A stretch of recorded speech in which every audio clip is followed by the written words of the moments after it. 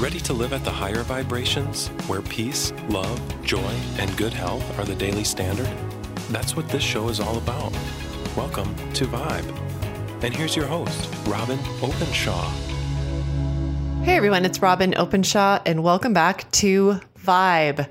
Today we are talking about what to eat, what to cook, what to shop for if you are concerned that maybe you have a hormone imbalance issue. I'm bringing to you a guest who is a dear friend of mine. And I want to just point out that I cannot even count how many times I've had women tell me that they're actually really, really healthy. And then they want to tell me about how they're having hot flashes, big ups and downs in their mood, all kinds of symptoms that I'm going to let Magdalena take for you and sort of deconstruct this, that are just because your friends are experiencing them, just because your doctor may have told you this is typical for people in midlife, people heading into perimenopause, people heading into menopause. Just because it's common doesn't mean that it is normal or healthy. Luckily, there are lots of things that we can do. None of them are particularly hard.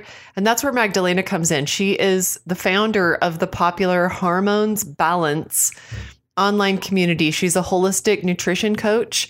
And like so many other folks that I've interviewed on this show, we talk about the wounded healer all the time, how it's not just their book learning. It's not just their degree and their advanced degree that made them an expert. Usually it's that they ended up on their knees with their own health issue. And Magdalena developed hyperthyroidism, and then it went to Hashimoto's, kind of swinging to the two ends of the spectrum. She had adrenal fatigue. She was estrogen dominant, and she literally crashed and burned and had to leave her very, very high pressure advertising career. And she had to find a completely different new way of eating so that she could stay healthy and head into middle age with her hormones working smoothly. And she's now symptom-free. I absolutely believe that this can happen. I too am 17 years Hashimoto's in remission. The way I eat and the way Magdalena eats is a little bit different in the sense that I only eat plants and she eats lots of plants and some animals too. I don't think that there's one right way to do it. She feels more strongly than I do. We can ask her about that, about the fact that she believes we do need some meat in our diet. And I'm open to hearing about that. And she is going to share some practical knowledge from her brand new book coming out called Cooking for Hormone Balance. So write that down if you're wondering what you should eat so that your thyroid, your estrogen, your progesterone, all of these precursor upstream and downstream hormones work well together so that you're happy. So that you're slim, so that you are enjoying your life as you head into middle age when we are supposed to be the happiest of our life, right? So welcome to the Vibe Show, Magdalena. Thank you so much for having me. I'm super excited. You got such a great community. Yeah, we talk about these issues a lot, but we don't usually get access to someone who's such a hormone expert. That's very, very dialed in. We usually talk about the larger issues, but you're coming out with this book. It's your first book. I know you've been absolutely deep in research and writing and drafting, and I'm so excited for this baby to be born. It's very unique. It's Cooking for Hormone Balance. Who did you write this book for? Pretty much every woman, if you think about it, whether it's, whether we're going through PMS, we are PMSing or going through perimenopause or menopause or being in postmenopause, those are all significant times of changes. And every one of these parts of our lives will have quite a massive hormonal issues going on. And I don't know about you, but I really haven't met many women, unless somebody who really works very diligently on her hormones. But I think most of us are compromised in some way or another. So, but in a nutshell, like to give it a name, it's for both women who have an intuition something is off, as well as women who've specifically been diagnosed, whether it's thyroid, adrenal exhaustion, estrogen dominance, menopause, and I also cover PCOS in the book. Okay, so let's get into just the basics, because some people are going to be a little incredulous. Like, how is food going to rebalance my hormones? What do they have to do with each other? Yeah. So, the premise of my book is based on the idea that I use the analogy of a three-legged stool. If you want to sit comfortably on a stool that's got three legs, all the three legs need to be firm and of the same length, right, and stable in order for you to not to wobble or fall off.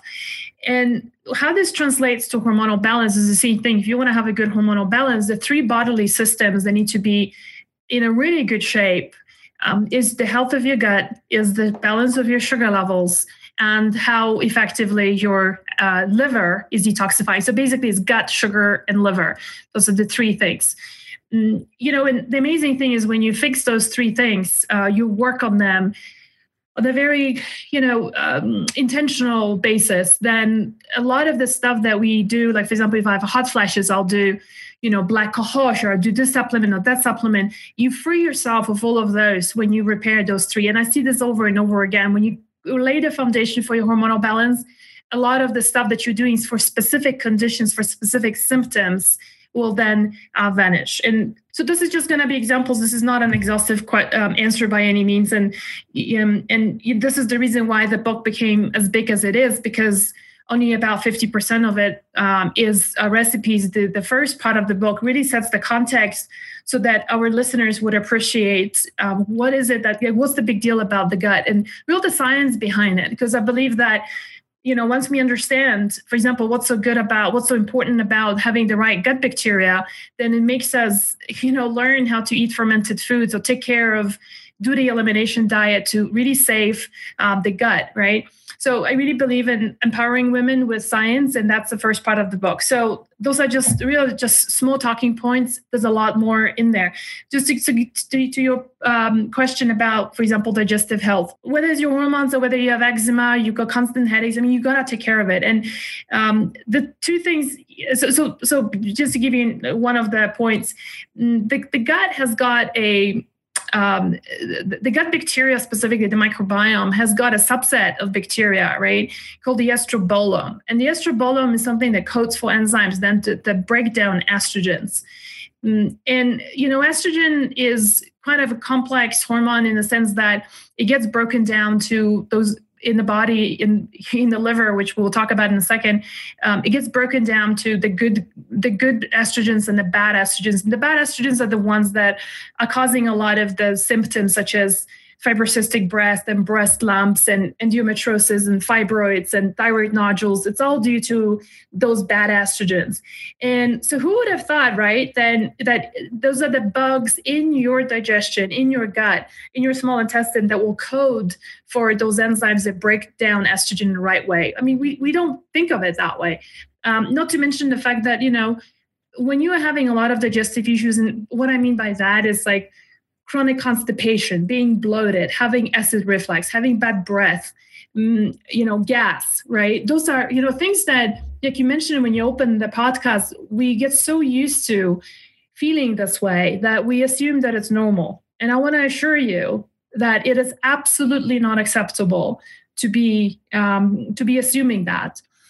So, just on that point of the gut, it's a huge point of creating inflammation in the body. So just by doing, for example, the elimination diet, getting rid of all the highly inflammatory foods like gluten, dairy, egg, for some people could be eggs, soy, excessive amounts of sugar, can bring the inflammation down so much that the whole body will rejoice, and the way your hormones are then produced completely changes. If we talk about liver balance, liver detoxification, that's my second favorite organ to work with is, it's just the fact that the liver has 7 detoxification pathways. Those are pathways that take care of different toxins. And a lot of times, we think that, well, the liver takes care of maybe alcohol, right? But there's actually a lot more. Takes care of your caffeine, getting rid of caffeine, of bacteria, viruses, yeast, and hormones, interestingly enough, And so different pathways need different nutrients that will attach themselves and evacuate these toxins, including these metabolized hormones, out of the body. So that's the liver part. Sugar balance, it's another one. How many people in America eat a muffin and have a cup of coffee for breakfast, right? So many, and many of them, or having a bowl of cereal, which I'm really not a fan of. And I will say, Robin, I think sugar is an interesting one because when I first moved to the United States, I had never, one of the bigger shockers was how much sugar people consume in the country and how many people have massive hypoglycemia at 11 o'clock or 3 p.m. And then they head out to have something sugary to bring up their blood sugar level, right? Which is just adding fuel to the fire. So what's the big deal about blood sugar levels is that every time you get into the point of hypoglycemia, so that's like, you're feeling shaky, unfocused, you get in a really bad mood, you're just a wreck when you're hungry, right? And you need sugar to pick up your sugar levels. That is, you go to a state of hypoglycemia, and unfortunately, it is the function of the adrenals to bring up your blood sugar levels. And so, as it is, our adrenals already exhausted as the organ, as the gland, and that produce cortisol, your stress hormone. And, there's so many triggers, right, that we can have in life, whether it's kids or family or, financial issues or whatever is stressing you out. Trauma from the past can be hugely contributing. And then on top of that, you're exhausting the adrenals further by having these sugar spikes, sugar drops, right, that exhaust us. So this is like a very much on that super high level, just a couple of examples, and there's a lot more. I would love to ask you about some of these very frustrating myths. They're myths, in my opinion, just as I dig deep on these different issues over the years. These myths that get sort of passed around the internet related to hormones. And they are related to foods that are clearly good foods, but there are lots of women who are scared of them because they've been told that if a food contains this particular anti-nutrient, that they shouldn't eat it if they have a thyroid issue, for instance. And one of them I want to bring up and hear what you have to say about it is brassica family, cabbage, broccoli, all of those. There are so many women. I cannot even count how many times I've been asked or not even asked. Sometimes it's my thyroid practitioner told me not to eat, cabbage or broccoli or, broccoli sprouts because I have suppressed thyroid, because I have Hashimoto's. What do you have to say about that? Yeah, so that's a huge misconception. And, anyone you ask, whether it's Dr. Isabella Wentz or Dr. Alan Christensen or Dr. Karazian, who really are deep thyroid experts and very well researched, will tell you that there isn't a single study that shows that cruciferous vegetables are going to kill your thyroid, as the myth goes. I've also, being in private practice for so long, I have never seen a single person who has gotten off crucifers and can say that they've reversed their thyroid issues or Hashimoto's. In fact, it's on the contrary. First of all, let me just say that the myth comes from the fact that there is a substance, right, which can inhibit thyroid function, but it's not the cruciferous vegetables that contain it. It will be in the soy family of products. So things like soy milk, soy, tofu, right, will in excessive amounts can to some degree inhibit the thyroid function. But you really got to eat a lot, like drink, a quart of soy milk every day, which most people don't do, to really feel the difference. Now, cruciferous vegetables, on the other hand, are hugely beneficial. And I'll tell you what, how I talked about the liver, right? The health of the liver is really fascinating. The crucifers, the kales, and the broccoli sprouts, and cauliflower, and kale, and collard greens, and arugula, which is my personal favorite, watercress, are so amazing in terms of, first of all, they support the liver like crazy. They are huge detoxifiers of the liver. They also contain high amounts of sulfur, which is one of the compounds that's needed for the liver to attach sulfur to evacuate some of the toxins, in that the pathway is called the sulfation pathway, in case you're curious. And so what's the big deal about that in the thyroid health? First of all, what we produce in the thyroid is the T4 hormone, and T4 then gets converted to T3, and T3 is the working horse, meaning that's really what we have receptors for in your hair, and ability of converting fat to energy, or having beautiful, healthy skin, having good mental functions. That's all due to that hormone called T3. Now, the conversion of T4 to T3 happens, guess where? In the gut and in the liver. So if you're depriving yourself of these cruciferous vegetables, then you are, just basically depriving yourself of estrogen, of the conversion ability. But furthermore, the other thing that just is what they're hugely beneficial for is that they contain a substance called DIM, the oligomethane. And some of our listeners might be taking a supplement like that called DIM, like DIM, to help their estrogen symptoms. Well, guess what? It's naturally occurring in these crucifers. And the big deal about that is that having sufficient amount of DIM helps with detoxifying estrogen, because when you have too much estrogen, it drives up this protein called thyroid binding globulin.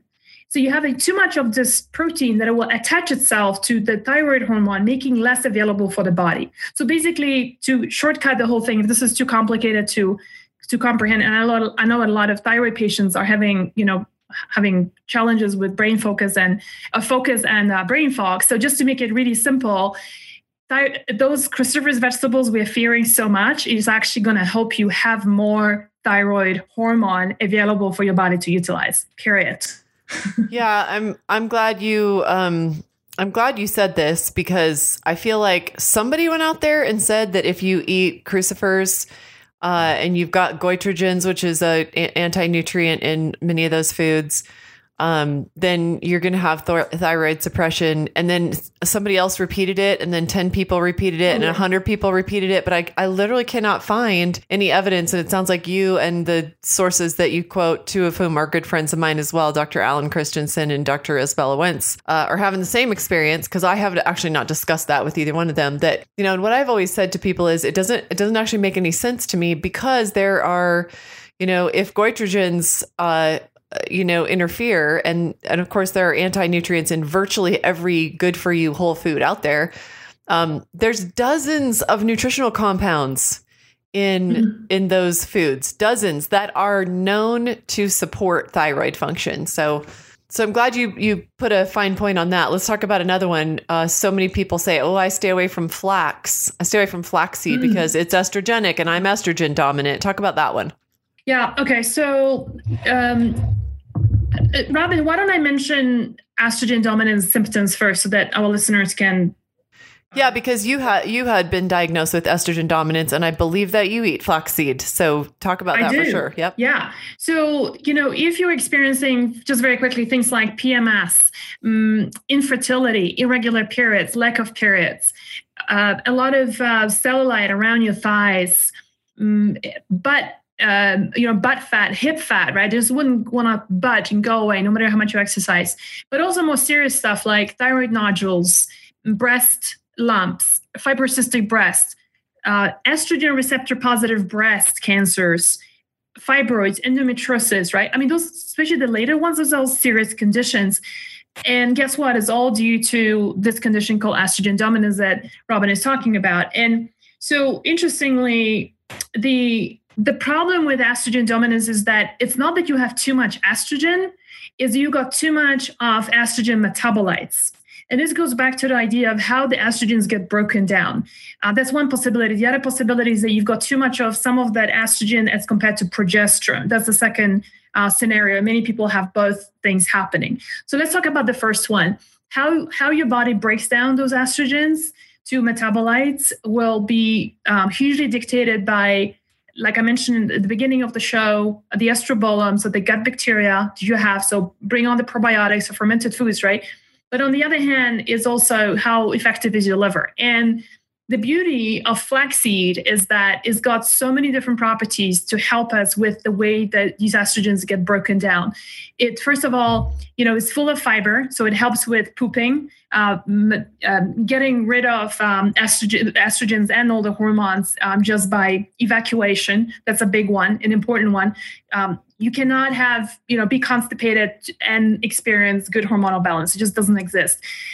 But more importantly, flaxseed, when it's freshly ground, it activates those lignans that are in there they have the property of really blocking estrogen receptors. So basically what they do is they attach themselves to the receptor in the cell that will otherwise receive that estrogen.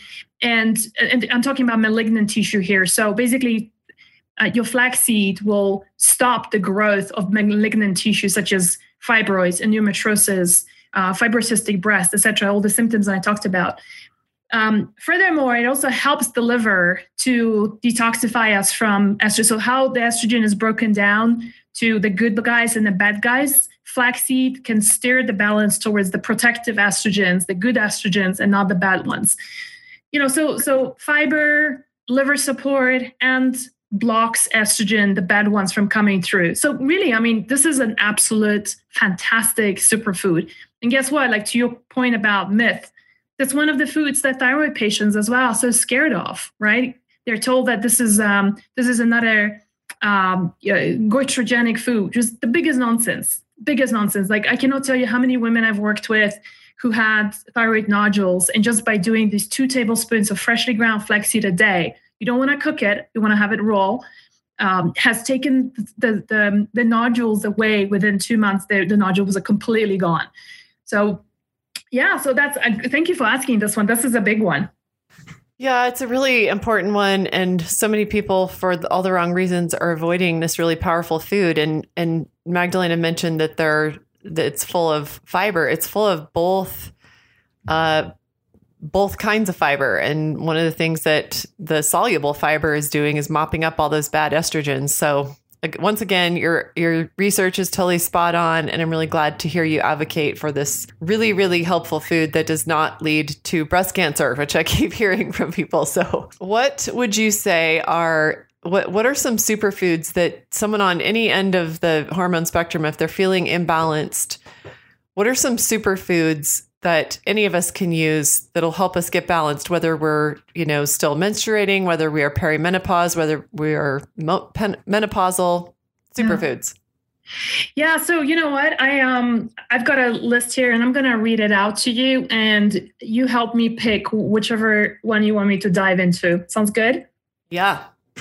Okay. So we covered flaxseed and cruciferous vegetables. I also have broccoli sprouts, pomegranates, livers, bone broths or vegetable broths. We can talk about that. I also have power herbs such as cacao, dandelion leaf, and dandelion roots, maca, matcha, medicinal mushrooms like reishi and cordyceps, astragalus, tulsi. Tulsi is an herb. Anything stands out, Robin? No, those sound great. And can we put them in our green smoothie? All of them, absolutely. Yeah. I saw an infographic you have. It's incredible. Talk to us about seeds, like sunflower seeds. You've talked a little about flax seeds, different seeds we might eat, and what they have to do with rebalancing our hormones. Yeah, so it's called the seed rotation method, and it's a really simple way of rebalancing your estrogen and progesterone levels. And this really applies to women who are still menstruating or going through the crazy time called perimenopause, or if you're going through menopause currently, everyone's going to benefit from this method.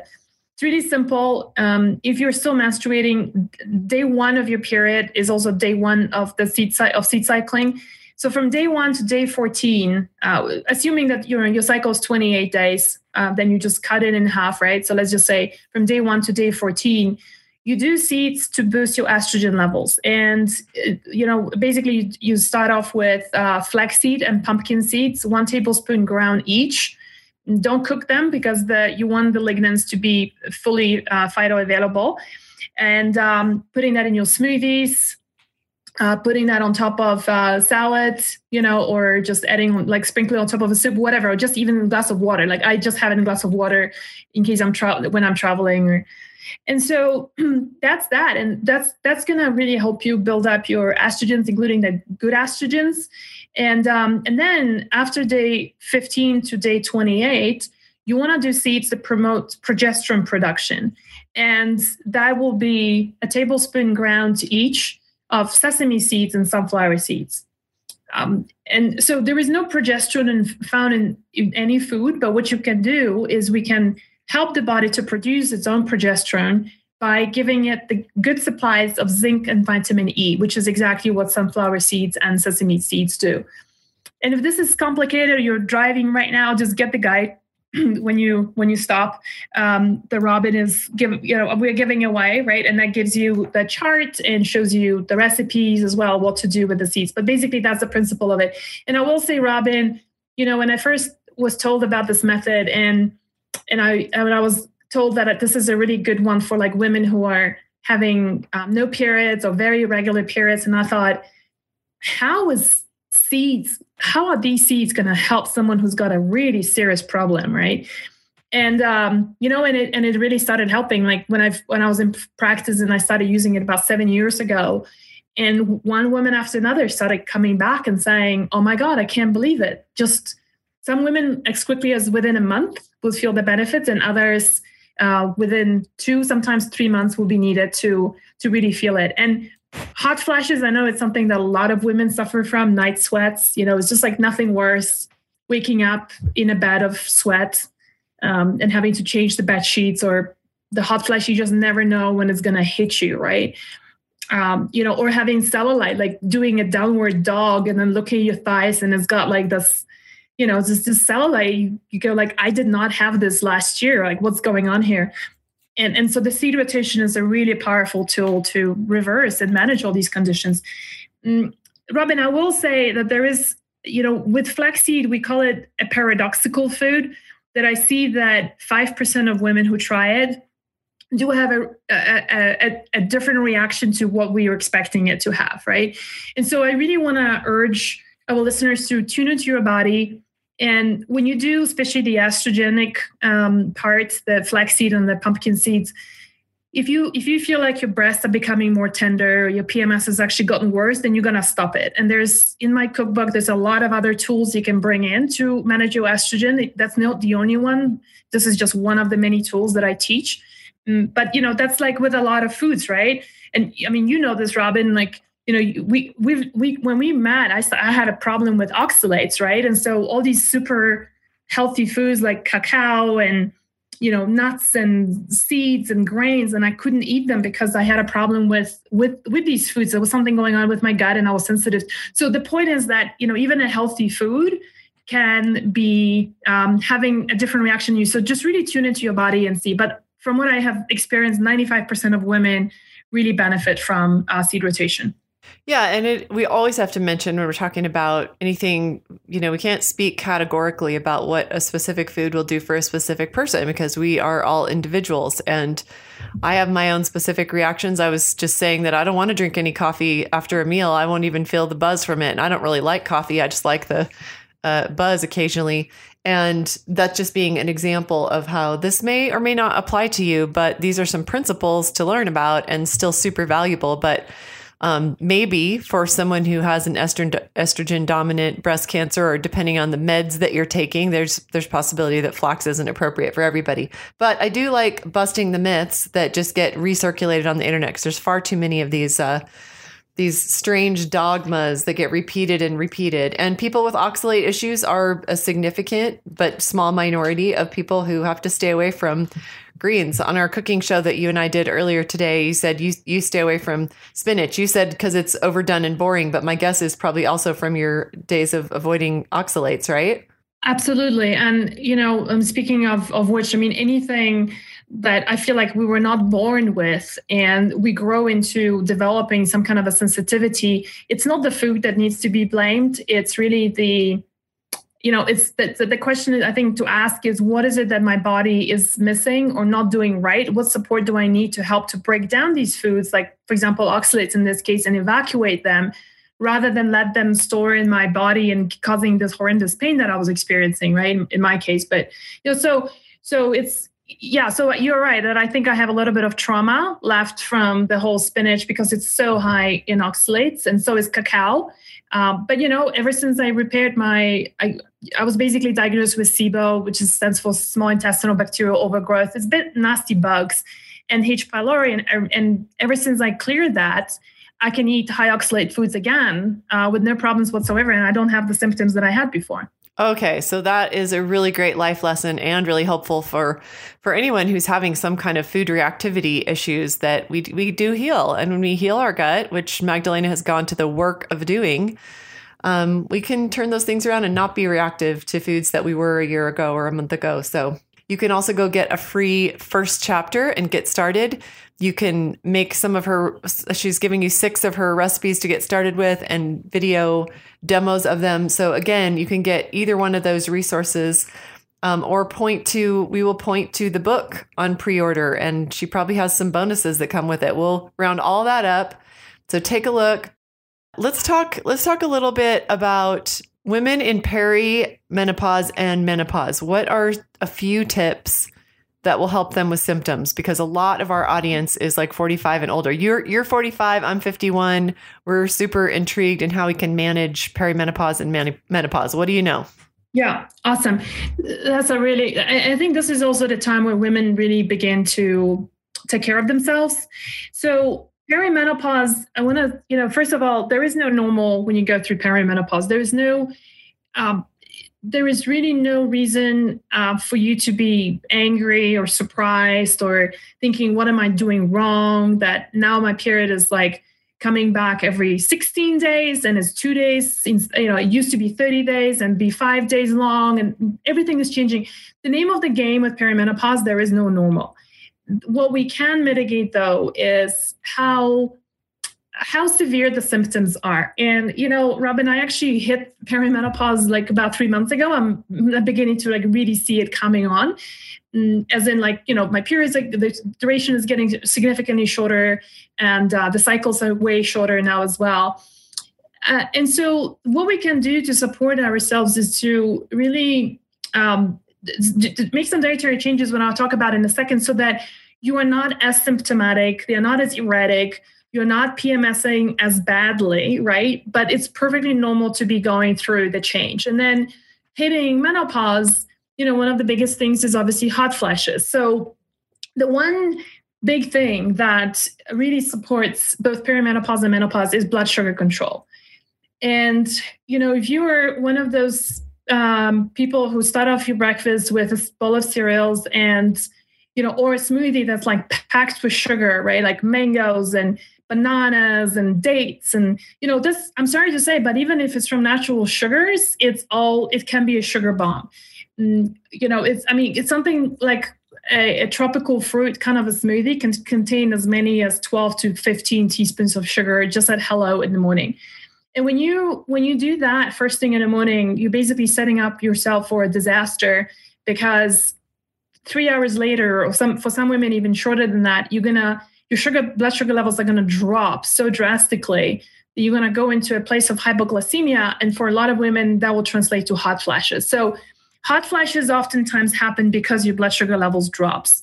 And coffee can be a big contributor as well. Any sugar balance is also largely dictated by how inflamed you are, right? So I have seen incredible improvements, Robin, when I work with women who struggle with the perimenopausal, menopausal symptoms, is to really contain the blood sugar levels and do an anti-inflammatory diet. And so a big part of my cookbook is describing how to do the elimination diet. There's many different types out there, but I think the point is to take out those well-known inflammatory foods like gluten, dairy, soy, corn. My cookbook is free of eggs because I find that 50% of people react to eggs and the other 50 don't. And so you kind of have to figure out, and I teach that in the book, how to do that, to reintroduce them to foods and decide if eggs are for you or not. And the minimal amount of sugar, and just that kind of anti-inflammatory response is gonna help with the symptoms tremendously. That's the first thing. The second thing I would say is that, supporting your liver when you're going through this, and just making it easier for the liver to get rid of those metabolized hormones that I talked about that can be super harmful, is going to help tremendously with the symptoms. Because you're going to remember that the symptoms a lot of the time happen because of these bad estrogens, right? Because there's not enough progesterone, right, that you're producing. And so just doing that, huge relief. And, Robin, I know there's a lot of women who go like, yeah, but, I can take black cohosh, right? I mean, my, whatever practitioner told me, I read that I can do black cohosh or maca or, whatever, right? For my hot flashes. And But the thing is that, to me, that's a replacing one pill with another. Like it's a pill popping. I think we are pill popping, and it's not our fault. I mean, we've been conditioned for years, I think, probably by, the culturally and pharmaceutical companies, we've been trained that there is a pill for everything, right? We can't sleep, we pop a pill. We don't want to get pregnant, we pop a pill, right? We don't want to have a hot flash, we pop a pill. And so a lot of people, I feel like, substitute RXs, prescription medication with another supplement or another herb without really addressing the root cause of the whole thing. So think of it as a little bit like, if you have a leaking roof, right, and you start having a massive leak in the corner of your house, in your room, I mean, what would you do? Would you slap on some paint in that room, or would you call a roof expert and get it repaired, right? So to me, like, for example, taking a black cohosh alone, it's slapping that paint over that mold that's accumulating in the, instead of fixing the leak. Versus doing the elimination diet, rebalancing your blood sugar levels, that's going to be really the foundation. That's going to be your roof fixing, so to speak, that you take care of not just hot flashes, but a lot of other symptoms stop going away, including that stubborn fat around the belly, which most women in menopause beginning to experience, right?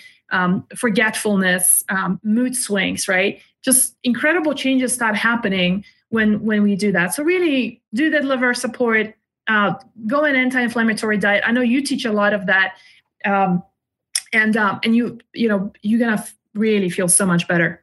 Will you talk a little bit about your hormone imbalance story and what has you now in ideal health, where a month ago you were off skiing? Was it longer than a month ago? You literally had double hip replacement due to birth injuries, and you are a walking miracle. And I think it has everything to do with the way that you're living and the things that you teach in your book. But talk a little bit about your whole story and what put your Hashimoto's into remission.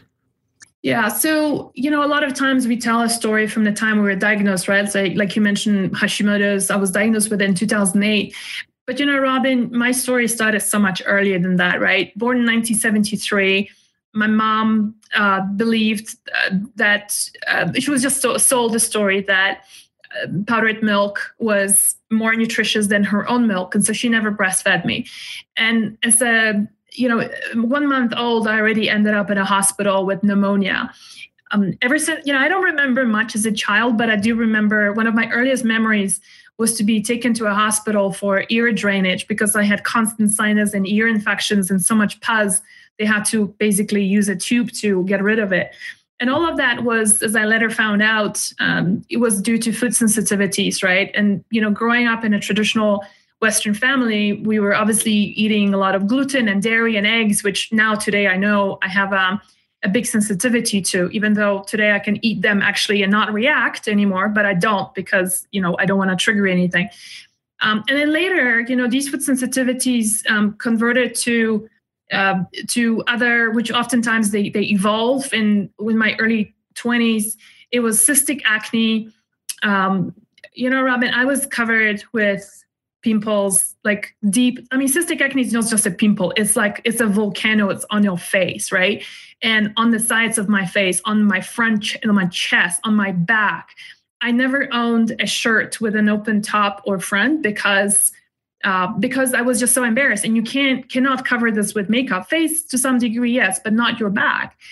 And, constant headaches, terrible PMSs, always a lot of water retention, migraines. Like I couldn't leave the house without having Tylenol in my bag.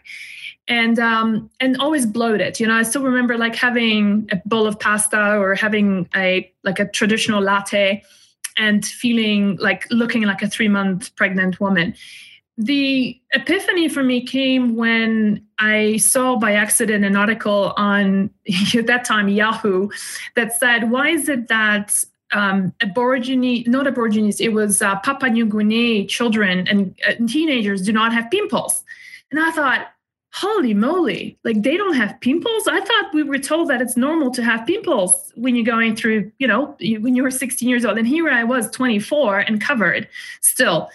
And the article said that's because they don't eat processed foods and gluten. And I thought, what is that?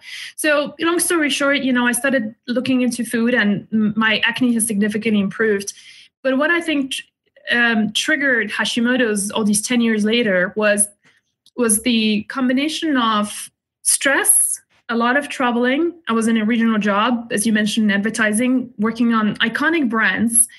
But I think it was also, the job really validated how good I was. But I was in a different country every week. And I was the girl who was taking the flight on Sunday night to be ready for Monday meeting, working on my slides and working out of hotel rooms and eating crappy, airplane and hotel food, right? So it was that combination and, living in China, super toxic place that I think contributed, that stress, lack of sleep. I used to be a smoker, also over-exercising. So I was a semi-professional athlete, had my own team. And so in order to train, I would get up at 5 o'clock in the morning and hit the gym before I go to work. And then, come home at 9 o'clock most of the time. When you work in advertising, it's like, for those of you who've watched Mad Men, it's a very precise description of what the industry looks like. So I think all of that, the whole combination of that and just not eating a very good food, lack of sleep, has really triggered Hashimoto's. It was like a perfect storm. But it was also a very awakening moment. And in a sense that I didn't know how I was going to reverse it. But I knew that intuitively, I knew that I had to either quit my job or do something to get better, because what I was doing was killing me. And, Robin, back then in 2008, there was only one book about thyroid. So I got it express shipped to Shanghai where I was living. And it said was I have to stop eating soy and bok choy. That's all it was. And the rest of it was that I started, once I understood I had autoimmunity, it wasn't a thyroid problem, it was an autoimmune problem. I started digging deeper and, discovered all the rest of it that I teach today, doing anti-inflammatory diet and how to avoid these different foods, rebuild your digestion, support your liver, getting enough sleep, detoxify, which is a big part of what you do, all of that. And fast forward today, and definitely estrogen dominance, adrenal fatigue along the way. And fast forward today, as a 45-year-old woman, I feel better than I felt when I was 25. And as you said, even like with my doctor with the double hip replacement, which, by the way, it was not my choice. I fought it for 3 years and I gave up that fight because I had too much damage in the hips. It basically was a inherited thing and plus an accident at birth. And he calls me a miracle patient. And I'm thinking to myself, I wish that you had told more patients how to prepare and recover from a surgery, because when you really have an anti-inflammatory diet and a highly dense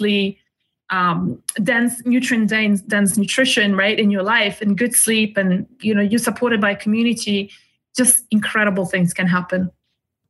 Oh, that is so hopeful. And I appreciate you sharing your story. I know it's been a long process. And I think everything has come together in your book to share the very best bits that you've learned. So Magdalena's book coming out April 10th, 2018 is called Cooking for Hormone Balance. And thanks so much for being with us, Magdalena. Oh my gosh. I'm so grateful to be here. Thank you so much, Robin.